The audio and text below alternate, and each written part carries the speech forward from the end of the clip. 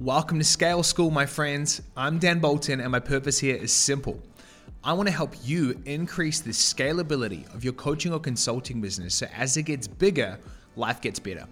Here we will be talking everything from getting clients, keeping clients, teams, leadership, but most importantly, making scaling simple and fun again. Thanks so much for tuning in, and I hope you get a ton out of today's episode. So Jay, we'll start with you, brother. All right. So I tested a new way to get people's attention, which was pretty much for us, the free course model, which is like, hey, saying, hey, if you like this free course, like, and then like comment below after like going through their pain points. And I was curious because I know you said that worked very well for you, because before what we mainly did is like direct offers. So we didn't really like do lead magnets. We just said, if you want to learn more, then DM us the keyword. And then we literally go straight from there and book in the call. But with that post that had went viral on Facebook, I realized that like I'm talking to these people, and I start off by sending them the free course, and then once I send them the free course, like I see that they'll see it, but then like it seemed like the response rate is like very low. So I was wondering, like, what are some things, how do you usually go about it when you like send people a free course? And do you expect like, and what's your like percentage you expect to actually reply back? Like, do you have like a 10%, like one out of 10, or So what does that first message consist of? So they comment, they want it, then you send them a message. What's that first message? The first message is literally this right here. Let me pull it up. It says like, hey, how's it going? Name. Here's a link to the free course breaking out how I use Instagram to automate my client acquisition. Perfect. And then I send them the link to the free course. And then after that, I just say, I said, what's got you interested in this new method to help you get more clients for your course/coaching program? Yeah, cool. So a couple of points here. So the first thing is I would ask for people's email right out. So the reason we do that is firstly, we add people to the email list, which is great because that's another method we're going to follow up with them on. And so I just had my virtual assistant build out a custom nurture sequence every time we send something out. It's always really straightforward. It's like that first email is just like, here's the thing. And then just making sure the next email is just making sure you saw the thing, right? And then adding them into the email broadcast after that. So that's the first piece. Second thing is Facebook doesn't like when we send links first outright. What happens is, if you imagine what spammers do, like if I open my spam folder, it's like girls sending me cam links and crap like that, right? And so, by the way, I'm sure I'm not alone in that. It's not like I'm special snowflake getting links from girls. It's just always weird spammy stuff.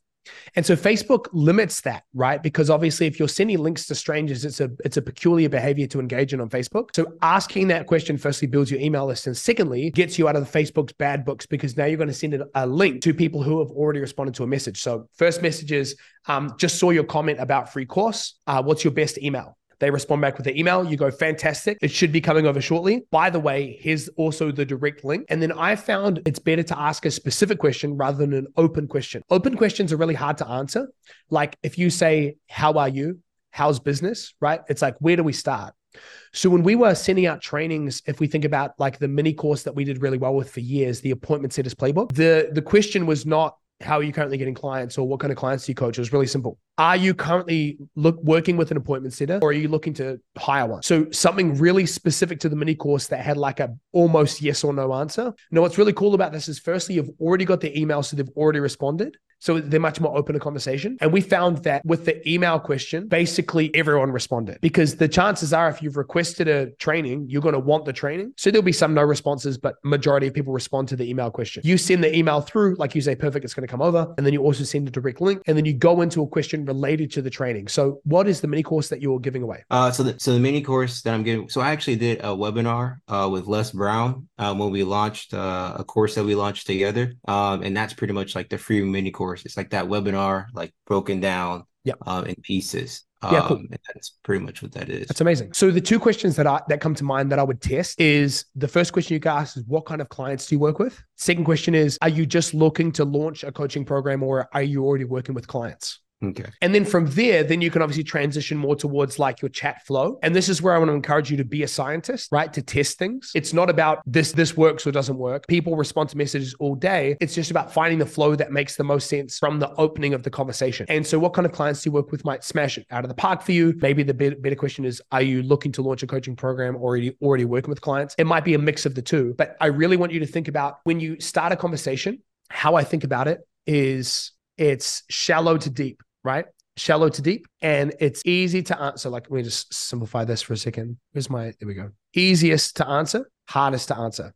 And so what you want to do is have a flow where you're moving people through, right? Easiest to answer, are you a coach? Are you currently working with people? Then it might be like, what kind of clients are you working with? So like an example for us, if I send you through our chat flow that we used to use, right? It was that first question, right? Are you already working with clients? Are you looking to launch something? Second question would be like, what's your main offer and price point? Third question would be like, what's your revenue goal with that offer over the next 6 months? Fourth question would be, how far are you from that right now? Right? So it's like, where do you want to get to? Great, 50K a month, amazing, great goal, totally doable. How far are you from that right now? What do you feel like you need the most to be able to get there? Next question would be like, would you like some help with that? They're going to come back with like, what do you mean by that? Or yes, I would like some help. And then you go, great. What we could do is we could jump on a call. Now that's literally our chat flow. Again, thinking from shallow to deep, easiest to answer, hardest to answer. You need to earn the right to be replied to. You do that through asking easy to answer questions to begin with, moving towards harder to answer questions, right? Like, how much money do you have? Or how much money are you making? How much money do you want to make?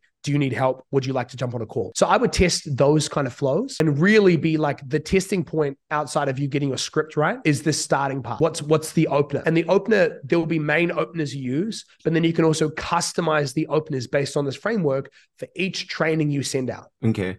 And then do you by any chance have any specific KPIs you look at in terms of like percentage of those people who actually will Yep. who actually that you expect to set? Like, so the response rate is always the hardest to measure because it's based on the warmth of the lead. So if, for example, a brand new friend on Facebook is a colder lead, so it's hard to give you a ballpark on exactly what these should be across the board. But let's say you're going to aim for 30% response rate to that, not to the email question, because most people are going to respond to that, to the opening question, 30% minimum. That's if you're messaging a new friend, if you're messaging a new group member, if you're messaging someone who requested a training and you're opening a conversation, at least 30% of the conversation. So conversation is classified as such once someone's responded. We're now in a conversation. We want at least 10% of those to be showed up strategy sessions, right? So we send 100 messages, 30 people respond. We want at least to be 3 showed up strategy sessions. Now, of course, then it's like, do you have 2 calls and 1 call? You've got a triage call. If there's the show up rate for that, there's the show up rate for the sales call. But you want at least 1 in 10 of those conversations to be showing up to a strategy session. Now, obviously, over time, what happens is you send 100 messages. So 70 people don't respond. Those people are still a part of the pipeline. So the next time you release a training, you can also message those people. Of the 27 that don't book but do respond, those people are also part of the pipeline. So when I'm saying those percentages, I'm kind of thinking about it in like a 3-day timeline. Over time, we should be booking way more of those people into calls. If we're messaging a lot of the right people, those 27 people that responded, let's say 10 or 15 of those might become calls over the next 12 months if we follow up well. And that's the piece that's really important, is that most people optimize for lead volume rather than lead efficiency. But here's what's so crazy. I was just on a call with Peter's crew an hour ago. And what I told them was really crazy when I think about across my email list and Instagram and Facebook, I have around 7,500 active audience members. I've made $7.5 million from 7,500 people. So it's $1,000 per follower. I got there by being really efficient with it, by being really good at follow-up, by being really good at posting content, sending people messages, staying in touch with people. And that's everything from past clients that I've worked with, staying in their world, following up, building a relationship, making sure that I'm always top of mind whenever they need help in the future. It's messaging people who didn't respond to my initial message. It's messaging people who responded but never booked a call but never showed, booked a call, showed up but didn't buy. That's where the lead efficiency things become so important, because otherwise you get to where most coaches are, where you build funnels where leads either buy or die. And so then the name of the game is just, I need to spend more money on ads to get more people into my funnel. But that's such an inefficient way to scale a business, because then you have all of these people that could be buying later, but instead of buying later, you're just focused on the people who are trying to buy now, which means you just have to spend more and more money to acquire more eyeballs and get more leads to get more people to book now, because you're being short-sighted rather than playing the long game. I totally understand that one, because that's pretty much what we do. Because we mainly run Instagram ads, and we honestly, our follow-up probably does suck because we just focus on new leads and just closing those people. So, okay, then for your follow-up, do you like have like a set amount? Like, like after 7 touch points, you're like, okay, let it go, or do you like keep going after that? Yeah, that's a great question. That is so dependent on your stomach for following up. So I have never been one to follow up a lot when ghosted. Like if someone hasn't responded to me in 2 messages, I personally don't message them. But then I know really savage salespeople that will follow up all day and send gifts and call and whatever else. And the sale might eventually be made. It comes down to time allocation, right? Because if you have all of these leads, are you better off messaging the person who has ignored you 6 times or messaging the person you haven't heard from in 3 days that's ignored you once? And that's where time and energy is just a really big key, is that I don't think there's a set amount of follow-ups you should commit to doing. I think it's more about allocating the right time and energy to the hottest leads. So if you think about when you open your inbox in the morning, there should be, and this is why Messenger CRMs are so key, is because if you can allocate your time and energy towards the best leads and then move from hottest to coldest with the time that you have left, it actually becomes easy to then figure out where I need to be spending my time. So if you open your messages, the first messages you respond to are people who have responded to you since you were last in Messenger. The next group is like people who should have responded but didn't. And so you might just say like, hey, bumping this up in your inbox. Are you alive? Just making sure you saw this, all that kind of stuff. And then kind of moving through the hottest to coldest pipeline like that. And then with whatever time and energy you have left, what you want to be doing is, if you have an appointment setter, for example, that is sitting around twiddling their thumbs, it's better that they message the person the 7th time than they do nothing at all. Yeah. And that's how I think about that. Okay. Thank you. You're welcome, brother. Nick, by the way, do you go by Nick or Nicholas? I know it says Nicholas there. Either's fine. I don't, Cool. It doesn't bother me at all. So it's funny because like you kind of talked about just then the exact thing that I'm struggling with. It's like I get heaps of lead gen, but lead nurture sucks and I struggle to convert them. So what I'm wanting to, I'm just trying to bounce some ideas back and forth here. I'm really just struggling at the moment on like, obviously I work with clients for weight loss, is really just honing down and zeroing in on a specific niche and be able to speaking to like someone's core identity, like someone in particular, because I feel like my content's just very generic and it talks to a whole lot of people, but it doesn't really talk to anyone. I think that's one of the reasons why I really struggle I get lots of leads coming in, but like my nurture, they're not being warmed up through my content to when like I get them on a sales call or try and sell them, they're not ready, hot to go then and there. So it's like, how can I've really got like 3 or 4 kind of niches that I'm kind of thinking of, but like, how do I really pick one? Does that make sense? It does make sense. So firstly, you want to divorce the idea that there's the perfect niche. Yeah. And when you do that, it gives you a lot of freedom to understand that there is no necessarily right answer. Now, in my experience, there's probably a right answer for you, right? Which is really important to start thinking about. So before I ask you any more questions, what is your gut saying? Like, is there a niche that you're leaning towards in terms of one that you feel you want to go to, one that you're gravitating towards? I used to work exclusively with women. I don't do that anymore. Gut tells me like if I'm like thinking of 2 different types of people, it's like the people that I've helped the most and the people that I like working with are like mums and dads, and also to people who are maybe a little bit older, maybe like, mid to late 50s, who have struggled with yo-yo dieting their whole life and have gotten them to lose weight. So those are probably like the 2 that I've liked working with the most. Obviously, how I work with them is completely the same. Like they'd still go through the exact same I'd coach them pretty much exactly the same, but the marketing message would be completely different for both. And that's where I'm kind of struggling at the moment because I feel like I'm talking to no one. Yep, of course, which is what you want to go away from for sure. So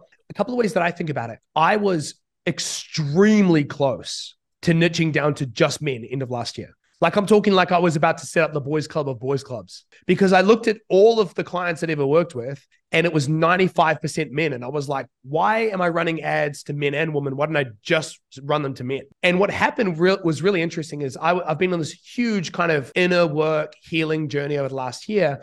And the more healthy I became as a human being, the more I spoke to women, right? And so now it's about 75-25. It's not uncommon to look at our calls and have 25% women on there. So that's not to say there's not power in men or women. But what you do want to think about is in your current state, in your current season, do you have a specific gender and or type of person that you're leaning towards in terms of who you most naturally like interacting with, who you most naturally speak to? So not a hypothetical. Real question for you. Who could that be? Do you equally speak to men or women? Like, who do you feel like you connect with the most? Honestly, I feel like because I've talked to females for so long, I understand them a bit better. because like I've worked with them so much, so I like understand them a bit deeper. But also with the males too is I haven't worked with many clients over the last couple of years, but every single one of the male clients I've worked with they've been all awesome and all had fantastic results. So it's like that's where the kind of the split is. Like, yeah, I probably understand women a bit better and I can talk to them a bit easier because I've dealt with them for so long.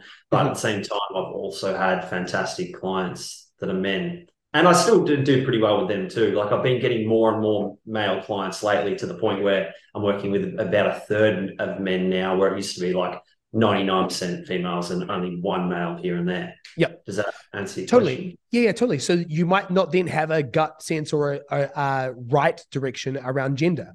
So then if you think about stage of life, obviously you're talking about older in life, parents, things like that. So the next direction you could go in, are you a parent yourself? Yeah, I've got 2 kids. Yeah, perfect. So the next direction you could go in is just parents, right? I help busy parents lose weight. Awesome, unique mechanism, right? Mm-hmm. So you could be thinking about it from that perspective where over time you might have a clear gender that you end up working with, but more accurately, you might just find that there's a current situation that you help people in and a current aspiration you help them move towards. Because if you think about parents, they're time poor, they're energy poor, they're looking for the easiest solution, the biggest bang for their buck with the least amount of effort. So that becomes a really clear niche when you start talking about a workout exercise routine that only takes 20 minutes a day. How to create meals that you can also eat around your kids without being antisocial. Whatever that might look like for you, that could be the next iteration, is that I just help busy parents lose weight. And that could be the thing that you focus on in your marketing and your sales. It's not about, from this moment forward, crystallizing this really clear niche in such a way that you are now going from speaking to 1 million people to speaking to 10,000. That might happen over time. And I'm constantly iterating that myself, but at least that gives you a better direction to start creating better quality content to speaking to those people, because you now have a specific set of problems and aspirations that you're dealing with. Mm-hmm. Yeah, because that's been the exact problem. Like I just haven't like spoken to anyone. The only thing I had was, it's probably not even true at all. But the only kind of thing I was worried about with mums and dads is I just kind of felt like busy mums and dads. I just kind of felt it was like just so broad but I guess that's probably not really an issue at all, is it? I mean, it's broad in the sense of that there's a lot of them, but it's still a niche. Yeah. I'm still talking. Yeah, I get it. I can still talk to a specific person. Yeah, like this is going through this. This is where niching is so important to understand. Yes, I think you need to speak to people's problems and aspirations. The best niche is you. You are like your story, your experiences, your values create a much more powerful niche than Facebook ads agency who helps chiropractors get leads. That's our layer. The best layer is when you become the only type of person who does this because of your unique story and experience and values. So for me, I'm not trying to go, I help business coaches who are at 20K a month get to 50K a month through XYZ model, and then just continue to niche down further and further on like, I help business coaches with $10,000 offers do this. I could do that. The easiest niche though is when I just start sharing more of my personality and more of my values and more of my convictions, because I start to weed out all of the people I don't want to work with anyway. So I have a quote that I just shared with Peter's crew before that I heard on Tim Ferriss's podcast that I love, is don't be the best, be the only. And you do that through doubling down on you, sharing your hobbies, sharing your story, sharing the stuff you love to do outside of your business. And so when you do that, it's so much easier to connect with busy parents because you are a busy parent. Right. Mm-hmm. But that only becomes powerful when you start to share more of who you are, not just what you know. Got it. And the thing is, like, the content that always hits the best is when I'm sharing stuff about being a dad. 100%, which makes complete sense. Yeah. So I would go in that direction. Busy parents, share more of who you are, and then iterate over time, be a scientist, figure out what's working, what's not, move towards more of what's working, and just continue to refine over time. And then number 3 would just be like really patient with yourself. Give yourself a break. There's no perfect niche. There's no perfect one-liner that's going to bring in your dream clients. You'll get clearer over time, and through action, it'll precede the clarity. And so you'll be able to iterate as you go. Thank you so much. I appreciate it. You're welcome, brother. Jordan. Yo, what's going on? So I have a question. You went over a little bit of it with Jay already when it comes to like messaging and things like that. So a lot of the stuff that I've been doing at the moment has been a mixture of inbound, but also a lot of it's been outbound just because I'm kind of going in a new direction. So I'm trying to build an audience of agency owners who I'm targeting. Mm-hmm. And usually the way I go about when I was doing outreach when it comes to like outbound specifically, which is like trying to find This is what I did with the agency, like trying to find inefficiencies in their current way of doing things. But when it comes to like mindset, I'm kind of struggling to bring that up in conversation because with the people I speak to have leads problems, calls problems, all the things you talk about. So it's like for me, I'm just struggling with, I guess, like getting them on the call. Does your mindset suck? That's, you know what I mean? I get so it. that's kind of like, So are you talking specifically around setting script or content or both? Yeah, kind of a mixture of both. Like when it comes to content, I think it's much easier because I think with this thing that I'm doing, it's very, like when I look at other people who are doing this, very, very content heavy. Like you look at Quasi, for example, massive YouTube channel because it takes so much shifting beliefs to see that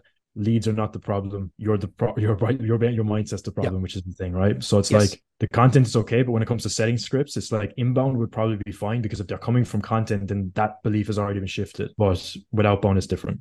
Yeah. So you want to come back to this idea that the thing you absolutely must avoid at all costs is jumping on calls with people who don't know what you do. That's the first piece, is that whether it is pre-setting and they've consumed content, or whether it's post-setting and pre-call, they've consumed content. Yeah. Right. That's a must. Otherwise, you're spending time convincing people why they should work with you. And so you want to eliminate that. Now, what's interesting is if you use the script I talked about before, going from easiest to hardest, and literally just acted as if you're a business coach, that would still work 100%, because you don't have to use setting to educate people around mindset and around what you do with identity shifting.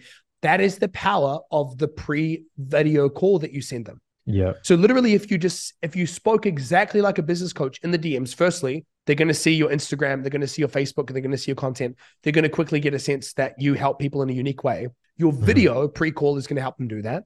So you've got someone to a call, and what you know is they're stuck, they're here, they want to get to here. And now the call is about how they can use your method to grow. Okay. You don't have to isolate that problem in the chat, because the problem they think they have and the problem they really have is two different things. So if you ask them about their mindset, it might not even occur to them that their mindset is the issue. And that's fine, because that's not what setting is about. Setting people is not about educating people. It's about identifying a problem that you can solve. Gotcha. Yeah, that makes a lot of sense, because the way I was taught setting before from this other thing that I was in was you have to find all the problems in the DMs, and it was kind of this weird way of doing it. I suppose it made sense when it came to agency stuff, but that makes a lot of sense. So ask them what kind of goal they're trying to hit. Do they need help with that? It's literally that. Yeah, the exact same. Okay. Yeah, because your value proposition is, I will help you grow your business by becoming a better human. You don't have to say, do you want to become a better human? Because you already know they want to grow their business. So then the way that you educate them in between the set and the sales call is that pre-call video that educates them on this unique way. Now, you've got to do a freaking good job of convincing them that actually the reason they're stuck is their identity, but that doesn't mean that has to happen in the DMs. I think people overcomplicate DMs all the time, right? The DM is, the only job of the DMs is to sell the call. We're not selling them on us, on our method, on our program. We're simply setting the call. That's all we're doing. In between the set and the call, we've got to educate them. And then on the call, we sell them on the program. But the job of the set is so, like, you need to just think about it like this. Setting is so easy. There is no lack of people who have problems and want help solving them, right? The set is so easy, dude. So when you indoctrinate yourself like I have, and eventually you'll get to a point where for me, getting clients is so easy, right? But when you isolate the parts of what client acquisition is, it all feels easier when you realize it's all just helping people identify the problem or clarify the problem, because they might already know the problem. You're just isolating it, and then helping them take the best next step for them. That's all sales is. It becomes so empowering to realize that each part of the sales process has a different purpose. It becomes super complicated when we try to do all the purposes in one part of the sales call. One part of the sales process. But it becomes way lighter when you realize that the job of content is to develop interest and engagement and awareness.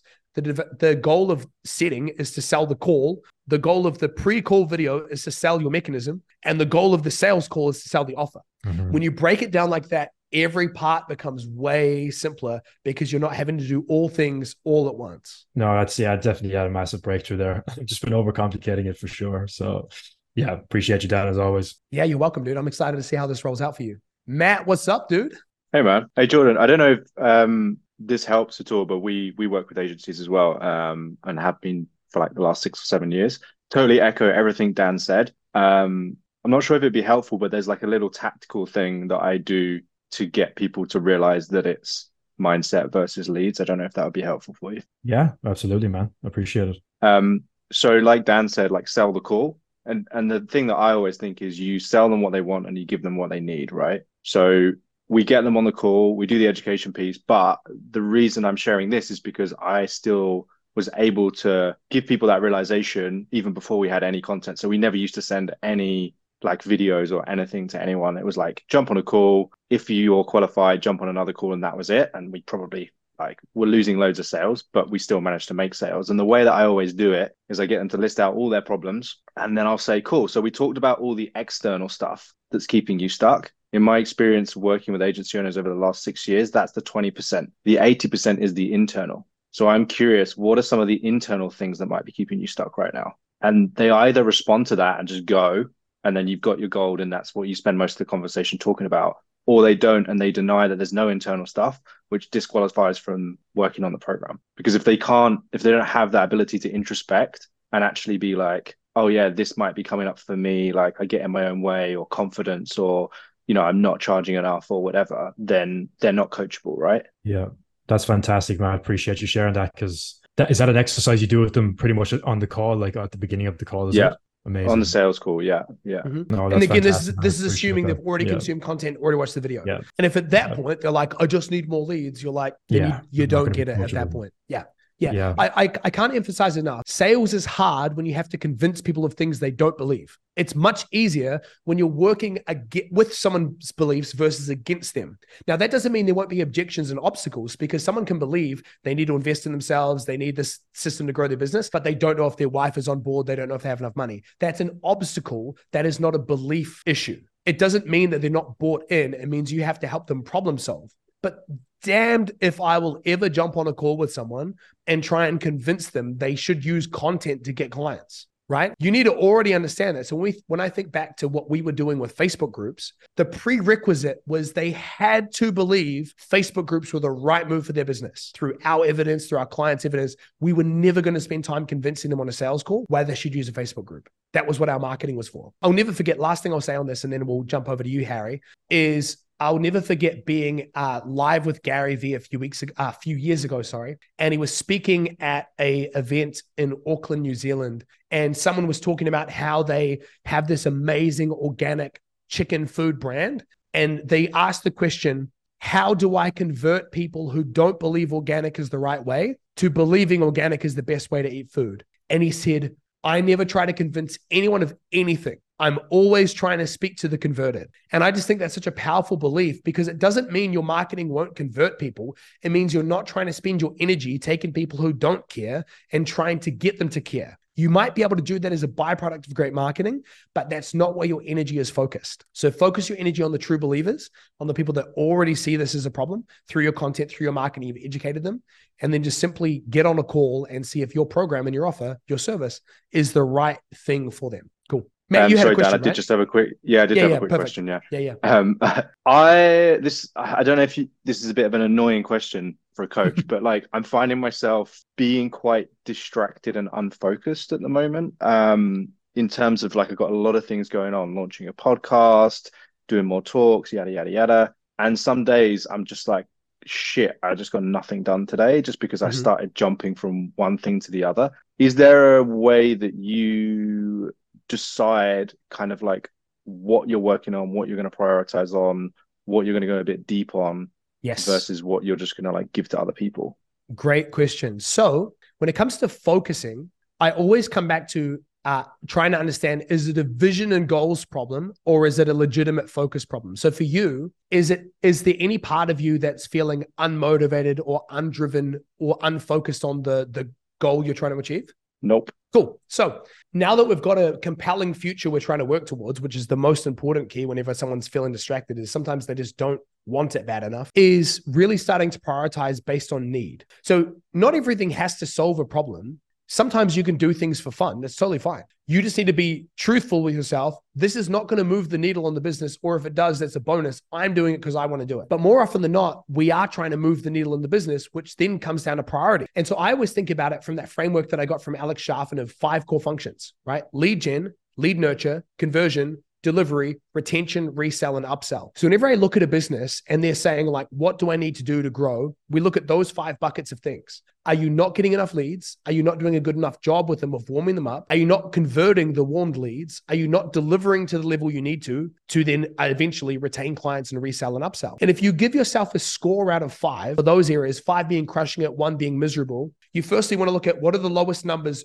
earliest on in that function. So for example, if delivery is at a 3 and lead gen's at a 3, and those are the lowest numbers, I'd focus on lead gen first because you can improve delivery all day, but it won't actually move the needle on the growth of your business. And so that's the first thing I'd think about. Under lead gen, you might have 20 great ideas that could move the needle on lead gen. So how I think about this is I can only slay one dragon at a time. So at any point, I always have so many ideas. Like right now with community, with what we have going here, I legitimately have about 40 things I want to implement to make this thing better. So what I then need to do is figure out what is now and what is later and what is not a good idea that can be in the way future category, if in the category at all. And then I give myself to the stuff that I believe is going to solve the problem fastest and move the needle furthest. So for example, like I was making a list the other day and I was thinking of all of these different things that I could do for the community. One of them I'm going to institute in the next couple of months is monthly reports. Right. So giving people an opportunity to give feedback every month on where their business is at, how the community can be better, what they need, where they need support, etc. That's a good idea. It's just not a now idea. I don't think that's the bottleneck for getting people results faster. What I realized is if I can take our curriculum and I can simplify it and I can make it easier to find resources. So we're going to create a Notion dashboard where every document that you need is one click away. We're going to create cheat sheets for every area. So rather than needing to go through multiple content docs, we're going to create a 1-page daily and weekly checklist for people to be on track with their content. If I do that, that actually solves real problems I'm seeing on these calls right away. And so you have to be really okay with your yeses and your nos. And sometimes the no's are not, this is not a good idea. Sometimes the no is, it's a not now idea. And this is where focus becomes hard because you have to say no to things that sound amazing, that sound exciting, that sound like things you really want to do. But that if you're honest with yourself, aren't the things that are going to move the needle and solve the problem fastest. So when you think about your business right now, if we're just to bring this really straightforward, on the ground, real for you, what are the things you're doing right now that are, if you were to be honest, good ideas, but not now ideas? And what are the things that you're neglecting that you need to spend more time on slaying that dragon? Yeah, well, what's interesting as you were talking there is I think what's coming up for me is there's so much focus on growth in terms of like getting your revenue up, doing all these things, that it scares me to just chill out for a bit and sit at like 30 to 40K a month. Mm-hmm. And I think what I really need to do is exactly what you just said, is just basically make our program better and mm-hmm. create cheat sheets, make the content better. We're building like a little back-end dashboard, monthly metrics. Just so at the point, I've got 20 clients now where they're all crushing it as much as they possibly can. Mm-hmm. And then I think I would have like significantly more confidence. Like I almost feel like I could then just turn on the lead gen switch. I feel like I've got enough processes and partnerships and things in place that if I just went out there and pushed really hard, I could probably do 3 or 4 big talks. And like Peter was saying, like have one of those days where you get 2,000 followers or what. Like I have the contacts and I have the ability to do that. I think I'm just holding back a little bit because I'm not fully confident in the scalability of my program. Basically, when I step away and when we bring our coach in, our client's still crushing it. So I think what's coming up for me is like, that's probably what I need to focus on. But there's so much talk in the market and in groups and stuff about, oh, now at 50K, now at 100K. And I'm like, shit, I should be over here, like smashing my revenue. And this is where it's so important to slow down and really figure out what season am I in. So I just turned off marketing and sales for community a week ago. And whether or not I keep with this open close launch style model for forever, I'm not sure. But here's what happened the moment I turned that off. I'm still getting leads every day for the community. I'm not even messaging them back right now. I should probably be messaging them like, hey, there's a wait list, sign up to the wait list. But I'm not even doing that. I'm directing all of my energy towards making the community better. So at 100 members, the community is epic. It's better, not worse. What happens is when we don't have offer confidence, we actually undermine ourselves in our marketing and sales efforts. We're jumping on a sales call and you're not confident in your offer. You can say all the right things, but the energy is off because you're still wondering if this person actually says yes, whether or not they're going to get the results. And that's why it's so important to play our own game in our own lane and tune out the noise of what everyone else is doing who are in different seasons to us. Because if someone has a great offer and they can just scale it and add more people. I mean, and let's be honest, most people disregard that altogether, ignore the success of their clients and just get more clients. You actually have to tune out that noise in order to play your own game and stay in your own lane because you're in a season. And in the season you're in, there are things that are important to you personally with your own life, with your own energy, with your own state of being. And there are also things true of your business that if you don't solve them, if you don't fix them, all you're doing is creating that sense of the chocolate covered turd. The thing that looks amazing on the outside that once you get into it is not very good. And what happens is bad reputation compounds faster than good reputation, right? So if you don't solve that and you focus all on the growth, what's going to happen is you could have some amazing months, 100%.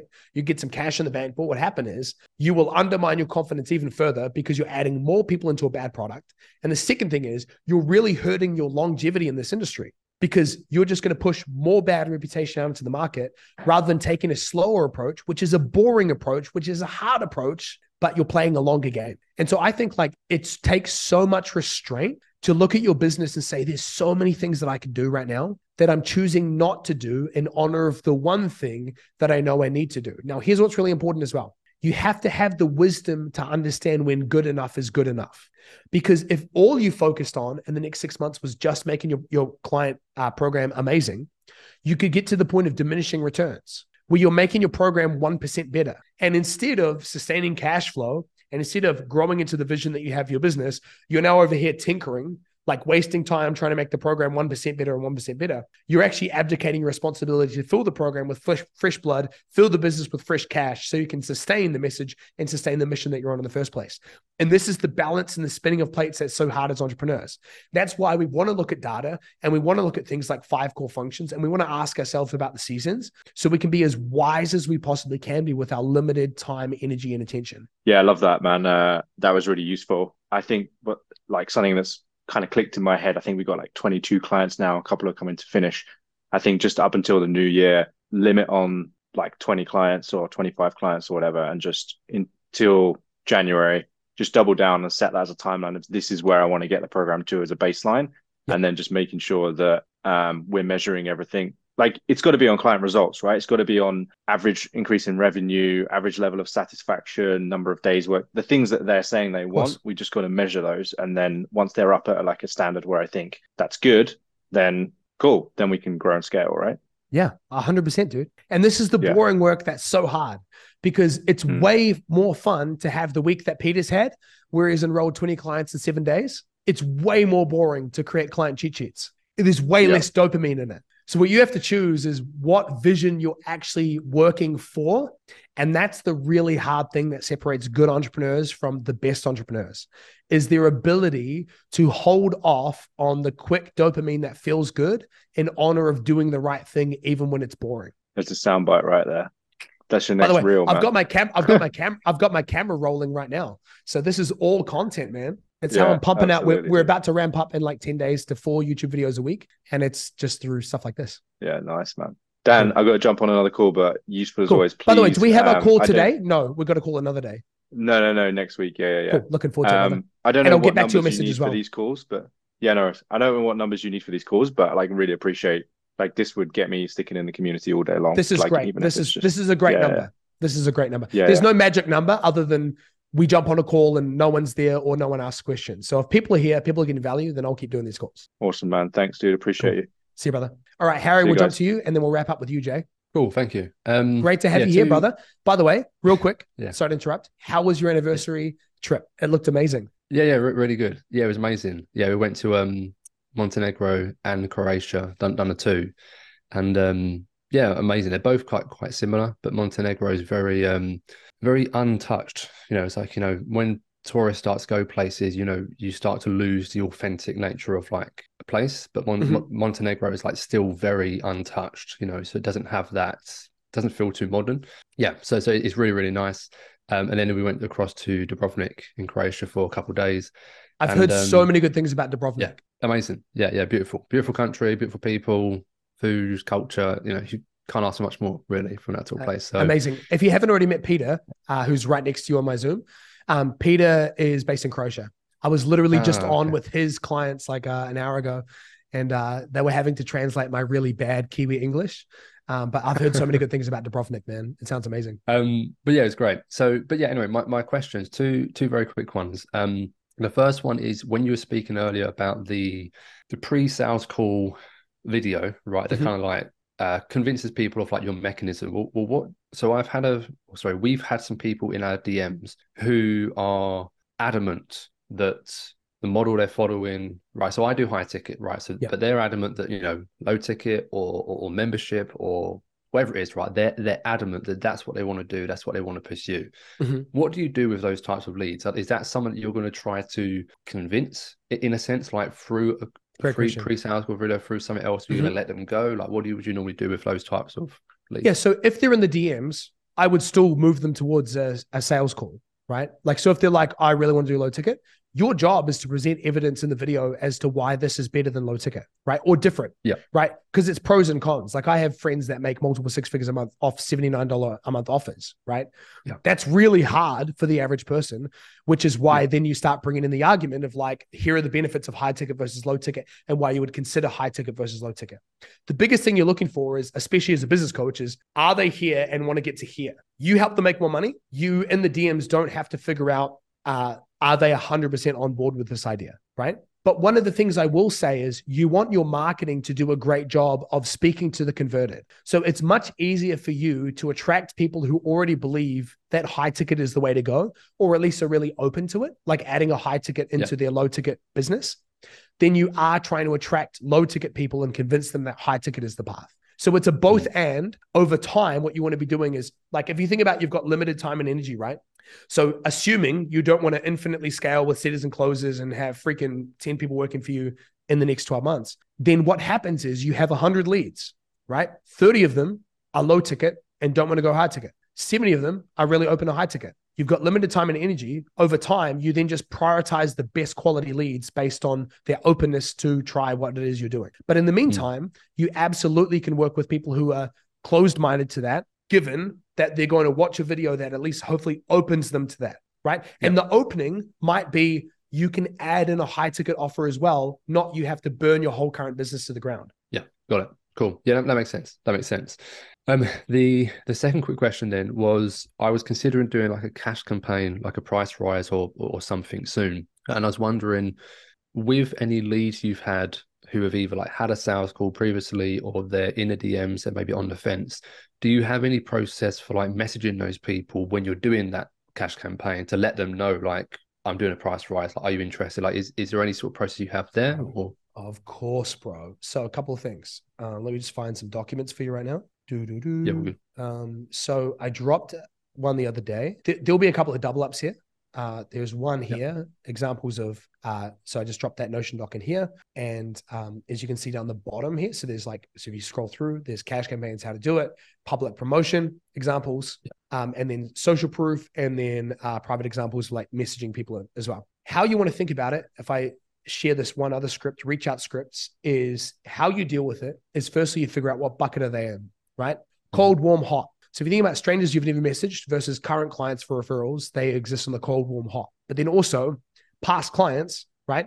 That you might not have talked to them in 6 months, 12 months. So they've gone colder. Based on their level of warmth and your current relationship with the person, you either go indirect or direct. Indirect is like, we start a conversation that is not about the offer, that is going to move towards the offer. Hey, just saw you had an amazing holiday. Looks incredible. How did you find it? I just came back from Croatia. It was incredible if you haven't checked it out, right? Indirect, start a conversation, open up the connection. Direct is like, you can be obviously really direct around like, what would it need to look like to be a no-brainer to work for us, and kind of examples around this. So I'll share both in the chat. Does that answer your question? Yeah, I mean, yes, and no, a little bit. I mean, yes, it does, because I can use that to reach out, especially like the indirect and that direct, the one you just shared. I was just thinking, like, if I was to do like a price rise, because I've got people who have said to me, you know, on sales calls, let's say within the last month or 2 months, that, you know, that like they're very interested, maybe they need to get some more cash together before they can do something, blah, blah, blah, so on, the usual kind of things. So I'm thinking, is there any use in me being very direct and reaching out and saying, hey, just a heads up before we go public with it, we're planning a price rise in the program. Would love to work with you. Just want to see if you're still open to getting something locked in for the future, or I'm not sure if you would recommend that's anything great. like that. No, that's great. 100%. Yeah, very much so. Again, level of warmth, right? So if someone had a call with you a year ago, more indirect. If they had a call with you recently, just go direct. And I think like the direct path is the simplest, meaning you don't have to overcomplicate it. If they're warmth, it means you don't have to have the perfect script. You just need to communicate really clearly and from a place that you're not trying to get them to do anything they don't want to do. You're just simply trying to help them take the next step. If you do a post, for example, that has all the details of your offer, you can just say like, hey, I know you've been on the fence about working with us. We're just about to increase our price and have made some changes to the program. Would you like me to send over some more info? So you can do that and send the post. Follow up. Do you have any questions around this? Would love to get you in if it feels like the right fit. Or you can move towards a call. You can simply say like, I can walk you through some of the changes or some of the details on a call if that's helpful, as the price is going up by X amount in this many days. No pressure. Just let me know. And the more detached you feel from it, but the more clearly you communicate, the better the vibe of the sales conversation. Yeah, amazing. Yeah, that answers that for me. Thank you. Did you have a second question? Or was that both of them? That kind of was it. Yeah, it's kind of those. Cool. Those two combined. So happy to help, man. Let me know if you have any other questions. Jay, last question. Let's go. All right. I just got two of them. The first one is, what do you say inside the DMs when someone like asks like, how much is it? Like once you ask them like, yeah, like you want to do the call, and then they ask like how much is it going to be? Like, how do you handle that? Yeah, so I don't tell them the price, because price outside of value is just an expense. So the example I use is years ago, I remember my wife buying a pram for like $500, and I was like, whoa, like $500 is so much for a pram. And then a week later, I spent $1,500 on a chest freezer to turn into a plunge pool, because it wasn't about the money for me. It was about the lack of value I saw in a $500 pram versus a $1,500 freaking epic cold plunge. And so when you give people the price outside of the context of value, it's so hard for them to understand, like, is $1,000 cheap for a car or is it expensive? Depends what the car is. Depends the state of the car. It's super cheap for a Lamborghini. It's incredibly expensive for a car that has no registration, no warrant of fitness, and doesn't run. And so I never just give the price outright, because it does the person I'm telling the price to a disservice. Now, in the DMs, obviously I give them the price, but at the context of all the value. So whenever I come across that, you can either say something like, happy to chat more about it. Obviously there's a number of details I can walk you through around the offer. Do you have a few minutes to chat about it now? And then you book a call. You can also say something like, we have a number of different packages depending on people's budgets and needs. So there's no black and white answer to that. When would work for us to chat more about it? I'm more than happy to walk you through it. So it's not about being evasive. It's just about moving towards a call in a way that's going to help that person the most. Love it. I love it.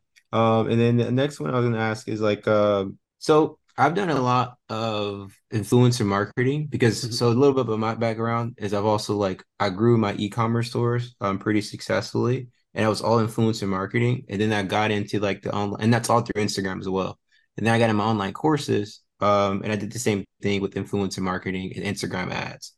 So with those things, I didn't have to be so specific in terms of like my niche and stuff. Because I just pretty much target, honestly, like anyone who wanted to make more money. Humans. Yeah, of course. Yeah. And I still did pretty well. So I was wondering, like with this, how do I go about it? Because when I did the launch with Les Brown, most of his audience was motivational speakers. So that's who I literally focused on. And then I did another influencer launch with another woman, and her audience was entrepreneurs, and they both converted. But I'm just thinking, like, which niche should I go with the most out of those two people? Or should I just try to because my offer is like helping people start their online courses. So not like directly, like if you're already a coach, but it's like helping you become like a course creator and stuff like that. Yeah. So I guess it's really around like, how do I go about just like deciding? So in the past, or when you think about the present with the people you're working with now, who are the people that get the most success? Are they already entrepreneurial? Are they everyday people? Yeah, so I did this exercise that I've done before where I would do that where I list my top 5 clients and the results that they've gotten and what were the attributes. They were actually entrepreneurs, Yeah. right? That's pretty much it. The only reason why I was thinking about motivational speakers because I was thinking, like, okay, that's a niche that's untapped. Everybody's Yeah. targeting coaches, everybody's targeting 9 to 5ers. So it's like motivational speakers is completely untapped. And I know we're working with less, like the biggest challenge they have is consistent income Yeah. because of doing the speaking gig. So I thought that was a good idea. Mhm. Um, but then I've been So going back. let me ask a follow-up question. So like when you say entrepreneurs, are they people that typically run brick and mortar stores? Are they already doing stuff online? Are you helping people go from offline to online? Like what does that look like? So my top client, he was an Amazon seller Mhm. already. And then my second client, she owns tax businesses. So it's Mhm. like there's a few brick and mortars and there's a Yeah. few online entrepreneurs. Yeah. So that's where it's like, which one do I go with? And I know Yeah. entrepreneurs itself is just too broad. Yeah, I mean, ultimately, you want to zoom out and think about the aspiration mostly, which is you're trying to target people who want to monetize their expertise online through a course. So that's a niche in and of itself because not everyone has that aspiration. I think you can play around with the entrepreneurial niche. I think if you can get specific around the type of entrepreneur, like even just say like if you're a successful entrepreneur and you're looking to educate people online taking what's worked for you and helping other people just like where you were through an online course, like that's a niche, right? It doesn't always have to be as specific, especially because you're already experiencing success with it. It doesn't always have to be as specific as I help chiropractors launch an online course. You can go with the motivational side. What you're doing is already working, right? So I would maybe just focus more on the aspiration and talk about successful, like looking to scale your business by launching an online education side to what it is you do. That's some messaging that I think could work really well. That still speaks to a specific audience because now it's not entrepreneurs, it's entrepreneurs who are looking to launch an online education business or an online course business. Okay. And then do you think, because one thing I was doing, I was thinking to myself, should I actually say course? Because I feel like it may be daunting to people, or should I like literally just say like digital products? With both, because Okay. I don't think there's a right answer. Because there are people who know, like if you think about like a great example, I don't know if they still do this, so this search might come up empty, but let me just look at this real quick. All right, here we go. These guys here. Do you know who these guys are? Yeah, Tony Robbins and Dean. Yeah. So their whole thing, I'm trying to find their messaging here because I've never been to this before. I've seen some of their ads. Their messaging seems like very broad. Okay, yeah. So this is super broad. But where they started was they made millions and millions and millions through helping people start online courses. So mastermind.com was set up your own mastermind. So obviously it's gone broader than that now, but it works in terms of like you're an expert, you have a story, you have experience, you've gotten results for yourself or other people. And now you're looking to take it to the next level by bolting an online course or an online mastermind onto your business. So I think I would just play around with both. I don't think this is a case of right answer or wrong answer. I think you'll just test and see what resonates with the most. Okay. And I had a few ads where I was calling out like if you're a 6-figure entrepreneur and you're doing X amount, you think that's I know a lot of people are starting to do those ads as well too. And they get better quality for us. I know it's a little cheesy, but it does get better quality in terms of people who can afford our products. Do you know what But the caution I would give you, brother? yeah. I think you're overthinking this. Like you're preceding your questions with this has worked for us, but I don't know if we should do it. Yeah, I guess it's because I use influencers marketing. So I was like backed behind influencers. In my mind, Mhm. it's like I had an edge because I worked with these other personal brand influencers and I sold to their audience and they brought me in to sell to their audience. So it was Yeah. like, that's why you had that success. Like now it's like I you're think that's trying part to of it, but clearly your messaging has worked. So I wouldn't Mm, overthink it. I wouldn't try and burn it to the ground and start something new. I would just really just refine over time, be a scientist with this, test things, optimize, see what works. Everything works, brother. Like you could say okay. digital products, you could crush it with that. You could say courses, you crush it with that. Your goal is to just test messaging and see what resonates with the most. So someone asked me yesterday, how did I come up with the new era model? Because it's awesome. It's what got me to buy, it resonated with so deeply. I tested a bunch of stuff. It took me 6 months to come up with the new era model. I tried lots of different things, right? And the answer was I stuck with the thing that seemed to resonate with the most people I was trying to reach. Okay. And then with your content, are you specifically like talking to that niche and like making multiple tests? Like some content pieces is to motivational speakers, some is like to literally like I entrepreneurs. would test one at a time. So Okay. I wouldn't do one video and say, I mean, obviously you can split test ads at the same time. You can totally do that. But in terms Yeah. of actual content, I wouldn't go from one to the other. I would stick with this 6-figure expert, the 6-figure entrepreneur who wants to take their expertise and package it into an online digital product. And I would run with that for a few weeks and see what works and what doesn't. And then I would iterate. Ads, you can split test really easy. Content is much harder because you'll gain audience and lose audience because that video was for me. And all of a sudden he's talking to motivational speakers, but I'm a 6-figure tax attorney. I don't know how that works. So you just want to stick with one for a while to kind of see what resonates. Okay. And then the last thing I was gonna ask, let me real quickly because I know we're over time. So I love how your model is, how I've done it or how we have it now. And I want to transition to what you do, but my model is like we charge $19.97 and then we give like a 60-day free trial for like live calls and then community. And then it's $47 a month.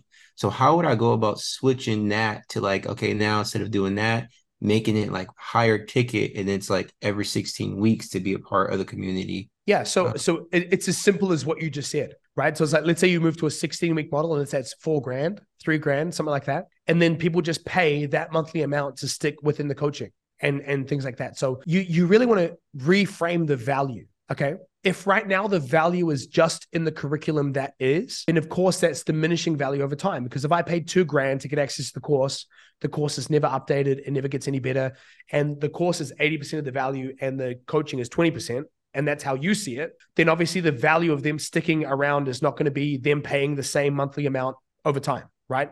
Because they've already got most of the value up front. What you want to transition to if you want to get recurring revenue is have a community where the value is being a part of it because content is being updated. Community calls is where you get the support. The community group is where you constantly can interact, sharing wins, sharing lessons, asking questions. When you emphasize that piece, that's the piece that people are happy to pay for long term, as opposed to continuing to pay for a course they already got in the first week that's never updated. So it's a business model question as opposed to just a value perception. If you're only wanting to do the model of the course is the course and it's never updated and it's never changed and there's a little bit of value in the community, then yeah, you're going to have to charge lower ticket to have people want to keep paying for the community. But if you want to replicate what I'm doing, right? You want to make immense value in a community that's constantly getting better and you get to be a part of it along for the ride. Alrighty, brother. Thank you so much. I don't want to hold you anymore. No, I'm so glad that it was helpful, brother. Yeah, and thanks for sticking around till 1:50 a.m. Yeah, I'm about to go knock out now. Yeah. All right, man. Peace out. Sending you love. All right, Talk brother. soon. Thank you so much. Bye-bye. Yeah. Bye. Thanks for listening to another episode of Scale School. I hope you found something valuable in today's episode. If you haven't already subscribed, go ahead and do that so you can be notified every time we drop future episodes. And if you and I have not already connected, feel free to track me down on any one of the social media platforms. My big head and smiling face are no doubt going to be there. And you can just search my name, Dan Bolton, and we can connect there. But thank you again for tuning in, and I'll see you in a future episode.